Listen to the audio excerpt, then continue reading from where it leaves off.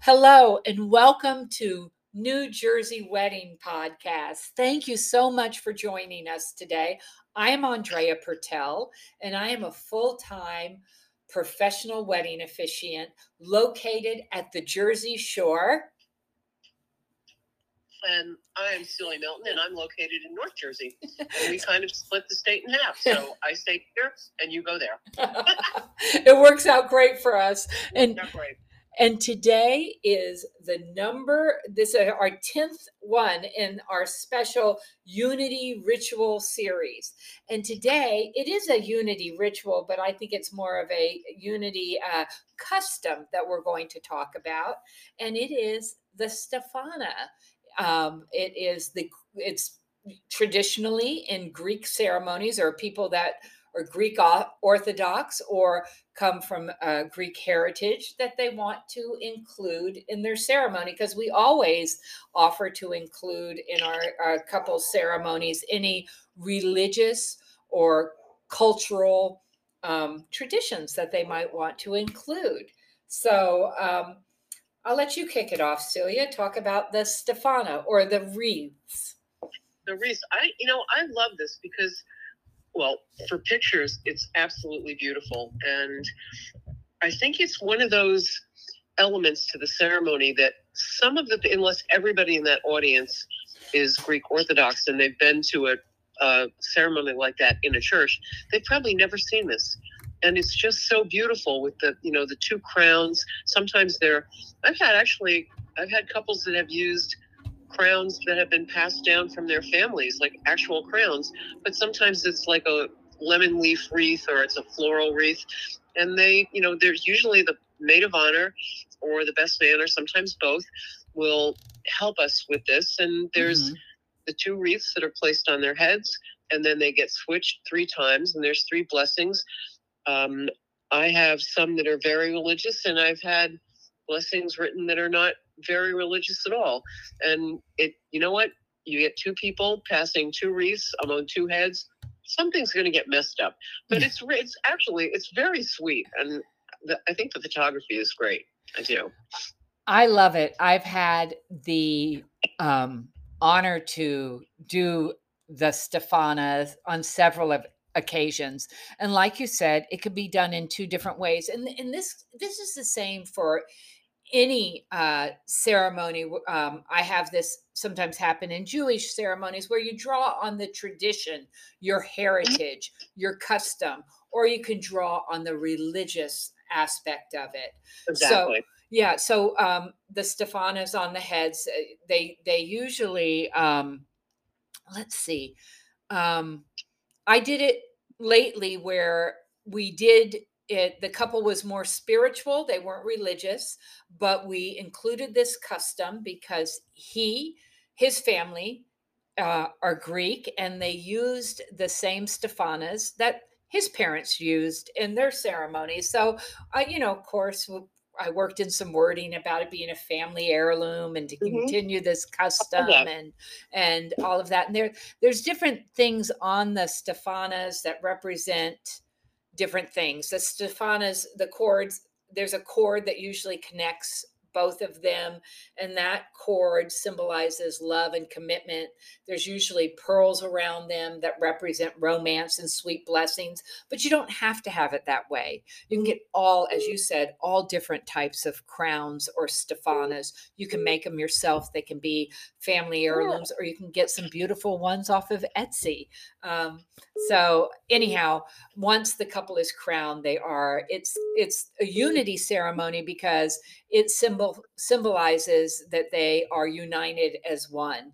And as you said, usually the best man, or of course anybody you want, can come up. It can be a family member from the Greek side of the family, or it can be anyone. But lots of times it's the best man, and he stands there and he holds the crowns over their head, and you say a blessing. If it's a religious ceremony, you say a prayer. And if it's kind of a non-religious or spiritual, you say a blessing, almost like the 7 blessings type thing, what we wish for them. And then after that one, the best man changes it, and it goes 3 times. And after each switch of the crowns, they you say a different blessing. And then if you want to take it further, they can place the crowns on their head, and then you can walk around the table 3 times, and there's a blessing for each time. One shows that sometimes, if you're going for more of a spiritual, one time around shows that um, the groom is sometimes leading, and the next Right. time the bride is sometimes leading, and the third time to show that they are a team, that type of thing, which is any relationship kind of, when I fall behind, you'll wait for me, and vice versa, right? Yeah, I think it's really, it's really kind of sweet. I really like my ceremonies where the ceremony itself is very modern and the wording is very modern, and it centers around the couple's story, which is kind of different way than a traditional ceremony would be. But there's something about having a traditional element like that, or the glass breaking at the end, or the broom jump. There's something, I think, really moving about having a very traditional element in the middle of a non-traditional ceremony. I think it's very cool. I agree with you, especially since the ceremonies, unless the couple is rented, there are a number of chapels you can rent, but because for the most part, 90% of the time, we aren't in a church or a Right. temple. And so we've taken a very traditional thing, a wedding ceremony, and we're now at a venue or we're outdoors.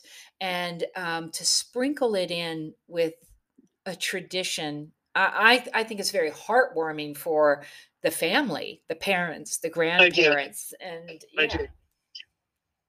I think it's really great because, not every, we've talked about this before, not every family is completely on board with the decision of the couple to be at their venue.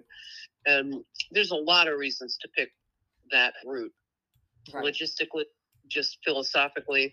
But I think it's really a nice nod to the history of the family to have those elements like the glass breaking, like some of the wine ceremonies that are really very traditional, even if the wording isn't so traditional, the visuals very much are. And I think exactly. that's really, it brings everybody together in a moment that they might not even be able to describe. Right. That is cool. I like it. Exactly. The visuals. And even if you're not going for the very religious aspect of it, because some Uh-huh. people don't feel comfortable with that if they are no longer going Right. on a weekly basis to a church, or because we're not in a church. You can say the prayers in between, and Mhm. but the visual of it, even if you're not saying it, going around the table 3 times in a Greek Orthodox church is 3 times for the Father, Son, and Holy Spirit. So people know that, they know what this is Right. all representing. And Yeah. yeah, it's lovely. And then now the couple has created um, a custom, a heritage, something they can hand down to their children. Use our Stephanas. You know what I mean? And Yeah. I love that. I love when they have a family heirloom, whether it's a Kiddush cup or, a talus that's going to be over the huppah, or the Stephanas. I've had a surprising amount of Stephanas that were either family heirlooms or, the one that I remember it was a laurel wreath for each one of them, but there were things woven, there were charms with oh, families, family pictures on lockets, and there was like an earring from one grandma, and it was just like so sweet. We ended up putting the crowns on the table with the guest book and the reception cards, and I think people who get to experience something very visual like that, I think that's so special. I oh, really do. it's I love beautiful. it. And what an opportunity to personalize the ceremony. We can talk about, what the crowns represent, you know, um, but also you can say in these special crowns, they include this because totally. of grandma's loving, to remind us that she handed down this, and this represents, this joy that, this person brought to their lives, or this, you get what I'm saying. You can personalize it when they've added things to Right. it. Yeah. It can become almost like a little tiny memory table, Right. like the memory photos. I think that sounds really nice, actually. That's beautiful. And then I do know a number of couples that afterwards that, they'll take a shadow box and they'll put their Stephanas in a nice. shadow box and have them on display in their house somewhere, Yeah, which is that's a beautiful reminder of their wedding day and what they represent, as well as their family and their heritage. So, yeah.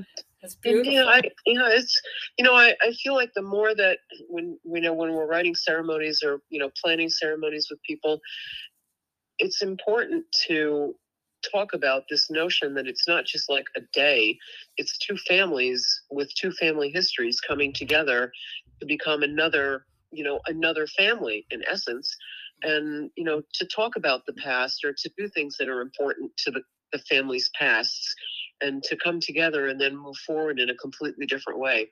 It's really so significant. Really. If you have two separate heritages or religions, or people that come from two different traditions, you can include the Stephana, and then at another part in the ceremony, include something from the other partner's background. What a beautiful way to combine two becoming one. So this is a beautiful reminder that unity rituals can be things that you just like, such as the coffee or the beer, or the chocolate sharing, that are just things that touch you and you like, or you can make the unity part of your heritage. So yeah, it's a beautiful thing. I love it. I love it. It's all fun, right? It's all fun. Thank you, everyone, for joining us today. And let us know if you incorporated anything from your family's traditions or heritage into your ceremony and created a unity ceremony about it. And also let us know if there is a unity ceremony you would like to hear us speak about. Thank you so much for joining us today. And you will see information about this ceremony posted on our social media sites, New Jersey Wedding Podcast. That's the Instagram and the Facebook and the website, New Jersey Wedding Podcast. You can message us through any of the social media sites, or there's a contact form on the website, or you can email us at Andrea, Andrea, at thisjoyous.com, thisjoyous.com. And thanks again for joining us today. Thanks, Celia. Yeah. That was a beautiful one. I think that was great. Thank you. Bye. Bye.